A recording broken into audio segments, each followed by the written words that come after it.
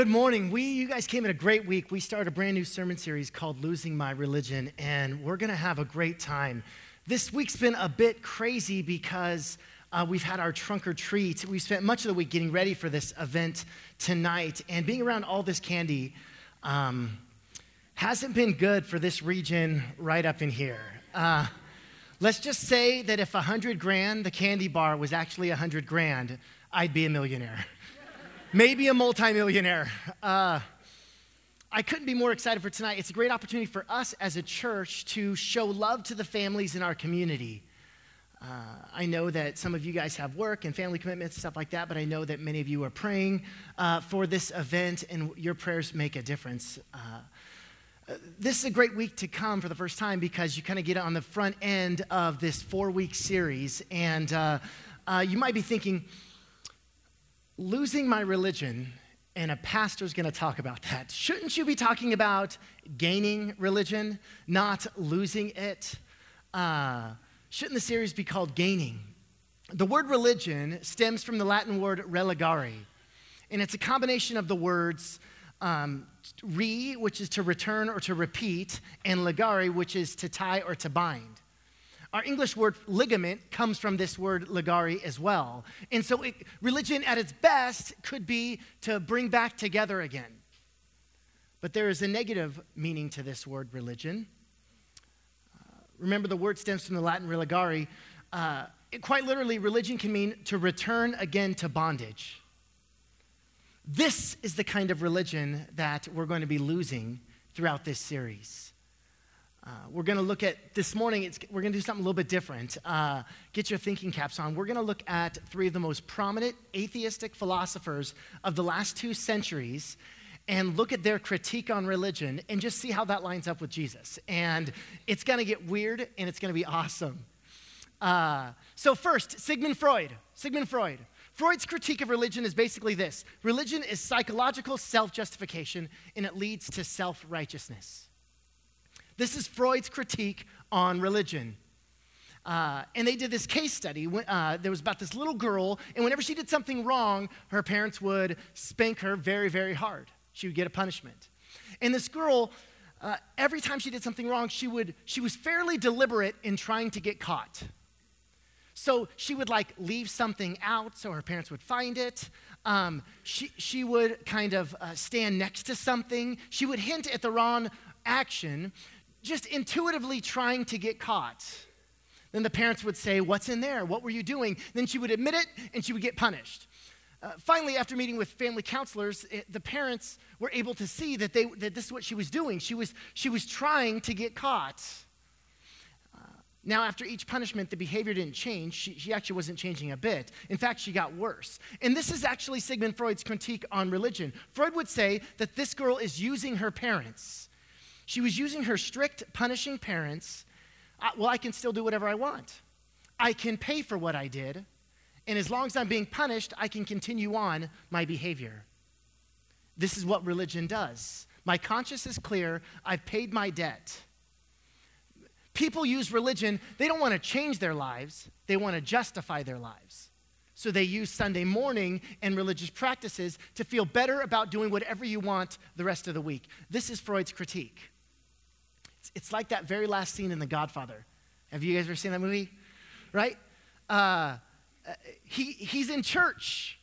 He's at this baby's baptism. I think we have a picture of this scene, Al Pacino in The Godfather.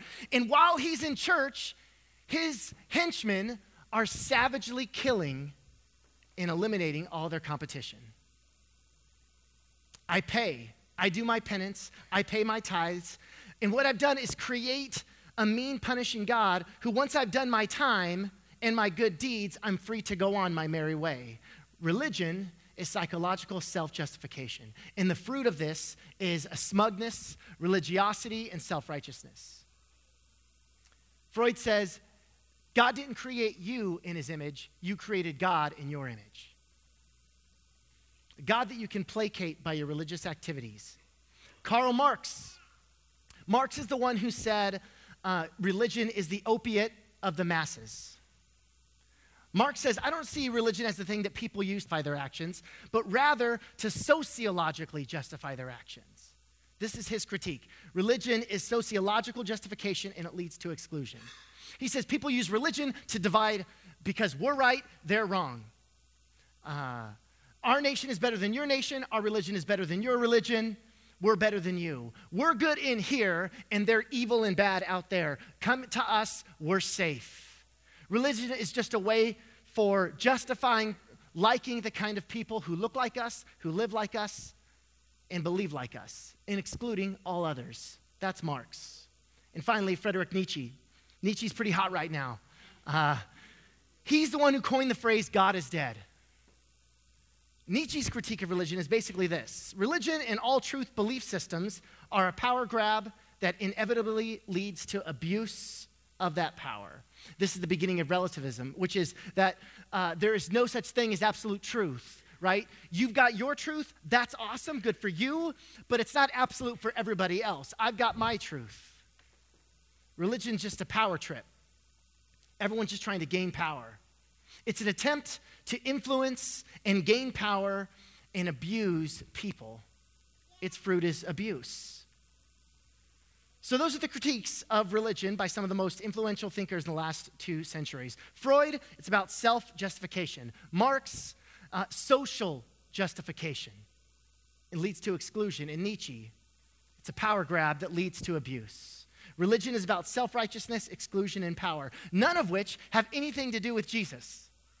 All of their critiques have nothing to do with Jesus. And from the get-go, when I'm saying religion, and this is something we're going to revisit kind of throughout the series, I'm saying that it's us relating to God through systems, doctrines, codes of conduct, inherited traditions, and institutions of power. When Jesus describes what he started, he never uses the word religion, ever.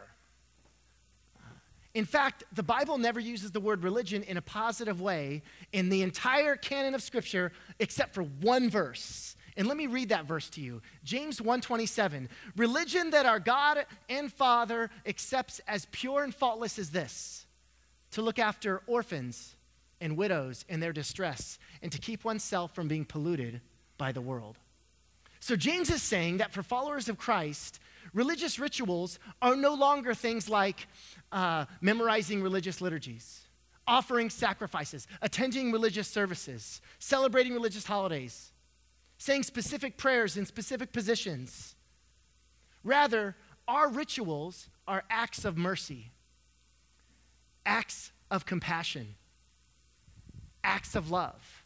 Our religion is no longer religious duties and practices and beliefs. Our religion is love. And when Jesus talks about connecting with God, he never speaks of religion, he speaks of faith. So what does Jesus think of Freud's critique on religion? What does Jesus have to say about self-righteousness? Matthew 23:25. Woe to you, teachers of the law and Pharisees, you hypocrites! You clean the outside of the cup and dish, but inside you're full of greed and self-indulgence. Jesus rebukes the same kind of religion that Freud rebukes. Freud and Jesus are on the same page here. What does Jesus think of Marx's critique on religion? What does Jesus do about inclusion? What kind of example does Jesus set? I'm not going to read them all, but check this out. He cared for children. He talked to sinful people. He ate with tax collectors. He touched a bleeding woman. He spoke to a demon-possessed man. He touched lepers. Jesus conversed with a promiscuous woman. Jesus rebukes the same exclusive religion that Marx rebukes. Jesus didn't get crucified because he was exclusive, but rather because he was inclusive. It upset the religious apple cart that Jesus was including all the people that all the religious people were saying, they're bad, get them out of here. Jesus says, come on in. What does Jesus think of Nietzsche's critique? What does Jesus say about power and abuse? Matthew 20:28. The Son of Man did not come to be served, but to serve and to give his life as a ransom for many. Jesus teaches this throughout his ministry, that the greatest among you is not the one in charge, not the pastor, not the leader, not the king, not the emperor. The greatest among you is the slave, is the one who serves, who puts others above them, not commands from the top down, do my bidding. The first will be last, the last will be first. All of these critiques on religion by these prominent atheistic philosophers of the 19th and 20th centuries are actually in agreement with the teachings of Jesus. The religion that Freud and Marx and Nietzsche condemned, Jesus also condemns. Now, in my own interactions with people who do not believe in God, often they'll say something like, I don't believe in a God who, and they riddle off a bunch of things, right? One of those, I don't believe a God who does nothing about the world's suffering. I don't believe in a God who hates gay people. I don't believe in a God who shows love to some people but condemns and sentences the rest to hell for eternity. And then I tell them, I don't believe in that God either. We're in agreement there. That you're not describing the Jesus I know, the Jesus I see taught throughout the scriptures. Let's get real practical here. Picture yourself in a doctor's waiting room, okay? We've all been there. You're in a doctor's waiting room. You've got the common cold. You got little sniffles. So you go up, you go to the check-in, and you say your name and your appointment time. And the reception says it's going to be at least 10 minutes. And then you say, kindly, it's 9:44. My appointment was at 9:45. 10 minutes, please take a seat, sir. Okay, so then you sit. And you're a little bit angry with her. So you let it show with your tone of your voice. Okay, I'll just go sit down then. And then you go and sit. Now, you walk away thinking the least she could do is like have an apologetic tone in her voice, but she didn't. And your heart is just getting a little bit angry towards this person at the front desk. So you take your seat, but there's only 2 seats. One seat available is next to like a 60-something Middle Eastern man, okay? A culture much different than your own.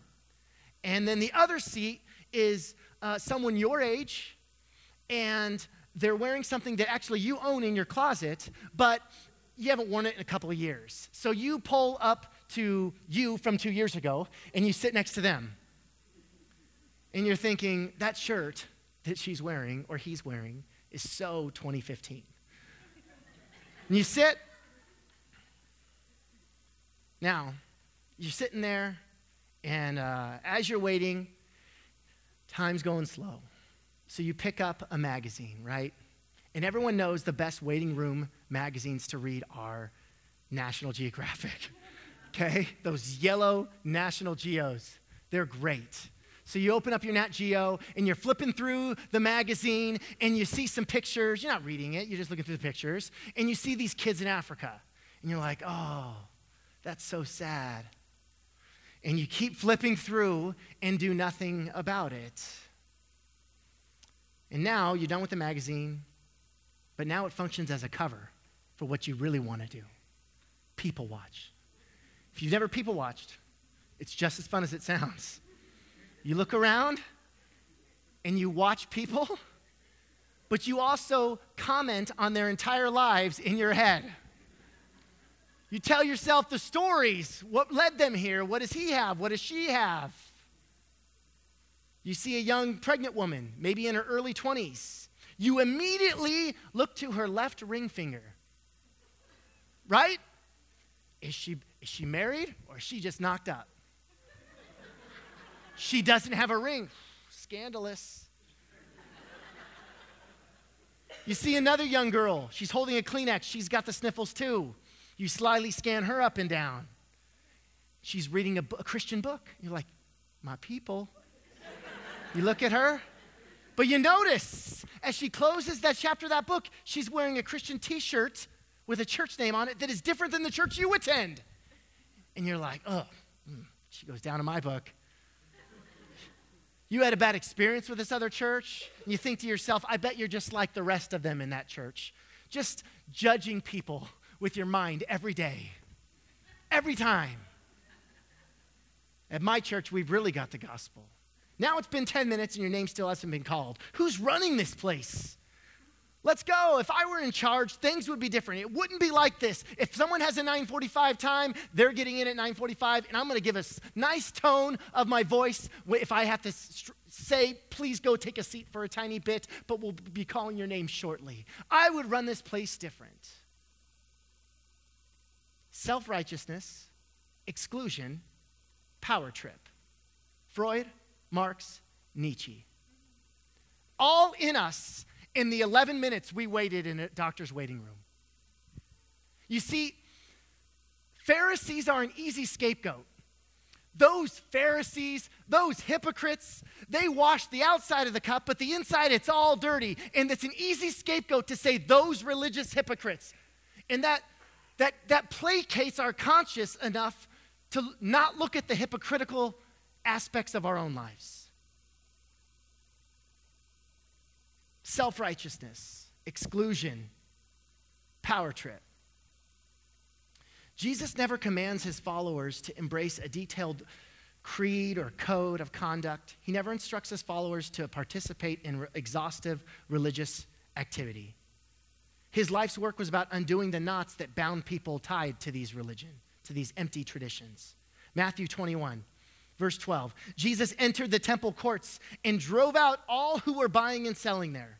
He overturned the tables and money changers and benches of those selling doves. It is written, he said to them, my house will be called a house of prayer, but you're making it a den of robbers or a den of thieves. This was the description that Jesus has of the most religious place in first century Palestine, the temple. He calls it a den of thieves. Now, I used to think that Jesus is quoting here Jeremiah, and he's flipping over the tables because they're charging an exorbitant amount of money for people who are offering sacrifices, and so he's mad about the greed. But the meaning runs much deeper than that. You see, a den of robbers or a den of thieves is where thieves and robbers go to hide out. They don't go there to do the robbing. They go do their robbing and then hide out in the temple. You ever experienced this? The religious system of Israel, like any religious system today, was repeatedly used as a spiritual hideout with people with a guilty conscience. Rather than change how they lived, Israel simply added a little bit of religion to their lives to keep everything balanced. Like the Godfather going to Mass on Sunday morning, these religious systems can placate our own conscience enough to justify doing whatever we want to do. Ever been to church hoping to find grace, mercy, and acceptance, only to find a den of robbers hiding out in the mask of religiosity? Jesus shows us a better way. Picture a thirsty person holding a cup of water. Now picture that person licking the outside of the cup. It's weird. Why did you make me think of that? This is the picture of religion. Religious people tend to focus on the cup and forget about the contents. They argue about which cup is the best, but they forget to drink from any of them. Some cups are ornate, some are simple. People are attracted to all different kinds, yet none of them will quench your thirst. I'm not saying that there's no refreshment within religion, but just that the cup itself doesn't bring the satisfaction. In fact, whenever we think we have found the right cup, we should probably throw it away because we've already confused the contents with the container, the substance with the structure, faith with form. The Bible calls this process of confusing the means and the end idolatry. And it happens to well-meaning people all the time. Through the Hebrew prophet Jeremiah, God expresses this disappointment with this tendency that we have. He says this in Jeremiah 2:13, "For my people have committed two evils. They have forsaken me, the fountain of living water, to hew for themselves cisterns, broken cisterns, that don't hold water." It's perfect. God himself is the fountain of living water. Don't confuse it for the container which we say we own and holds God. It's about the water. We can't set up a water stand next to a river. You got to come here for water. And there's this flowing, vast river behind us. God never says to his people, "Hey, listen, you've got it wrong. You're drinking from the wrong cup. Choose the right cup, and then you will please me." No, the God of the Bible doesn't advocate one cup by which to quench this thirst we all have. Rather, he invites us to go to him directly. Here's another point that we're going to revisit throughout the series, and this is probably the theme of the series. Jesus came to replace religion with himself. You don't have to go and do these certain sacrifices, these certain rituals, these certain traditions, follow these certain laws to have access with God. Jesus gives us access. It's people like many of us, tired of religion, tired of our own striving, that religion is exposed as our attempt to reach God, and the climb is exhausting. Trying to reach God on our own merit, it's exhausting. But if Jesus is God coming to us, then religion becomes redundant. Religion uses rules to force our steps, guilt to keep us in line, and rituals to remind us of the failure and that we failed to live up to them.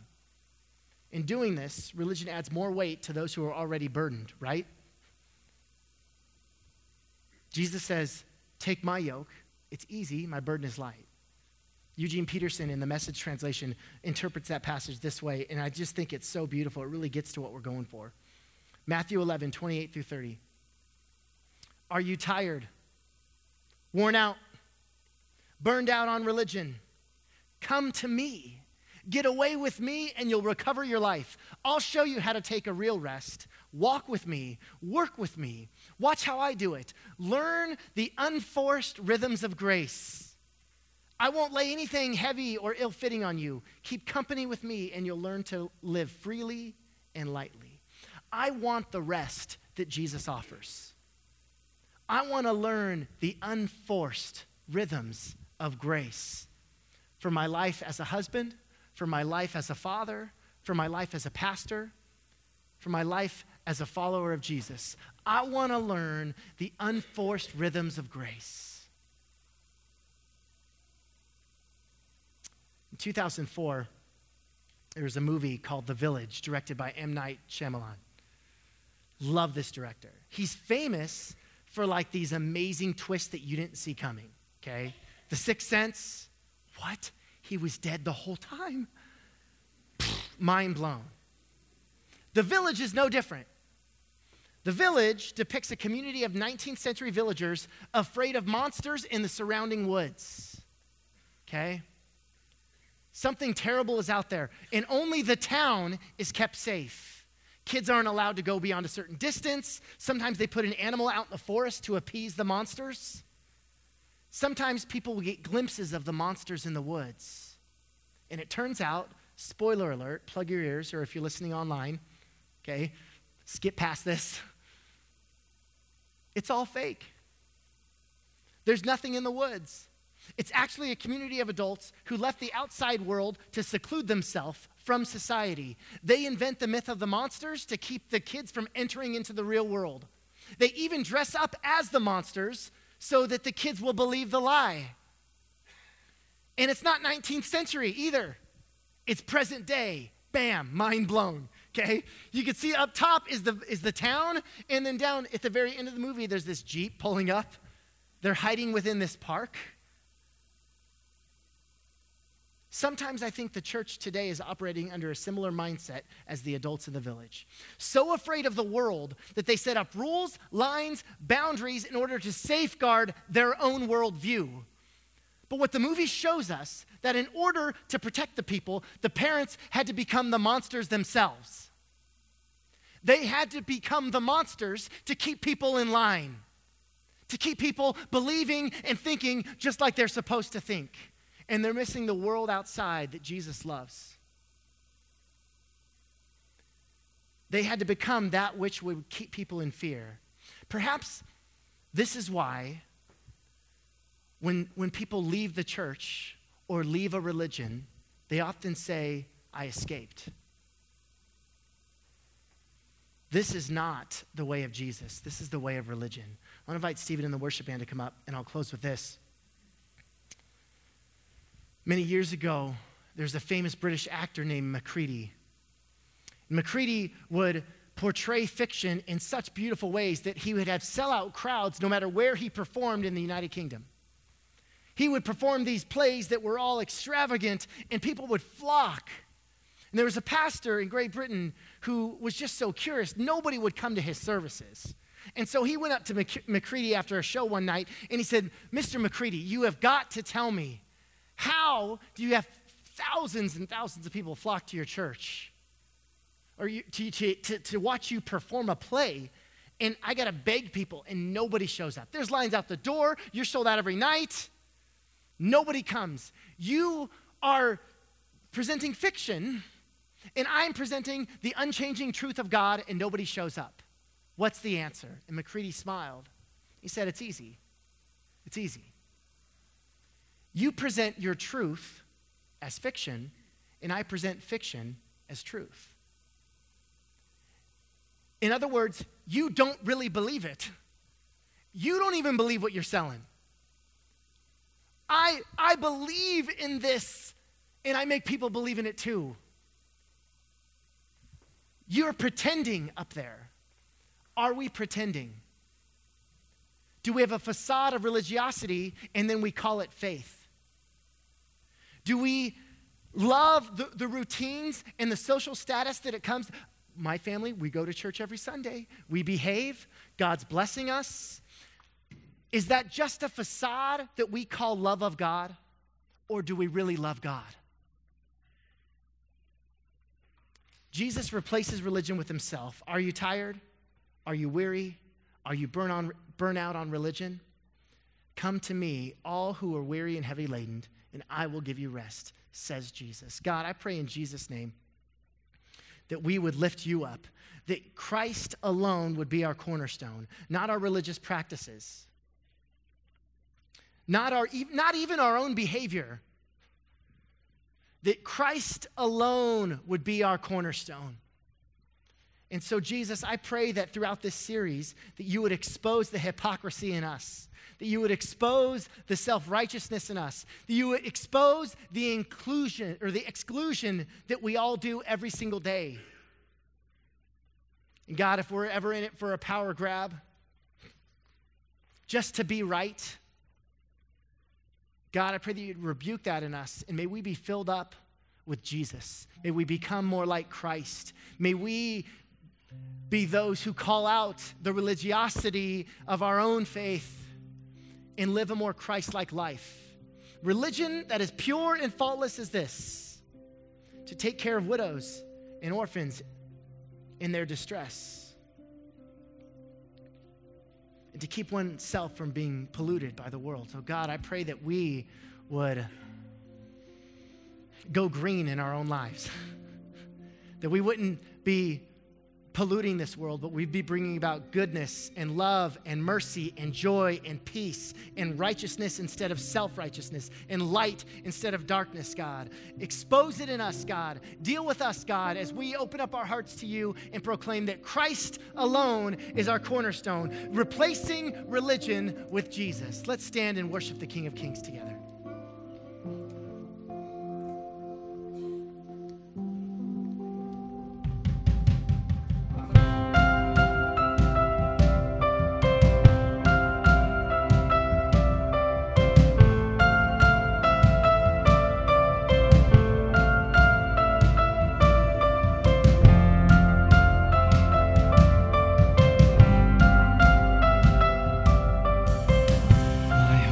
Is built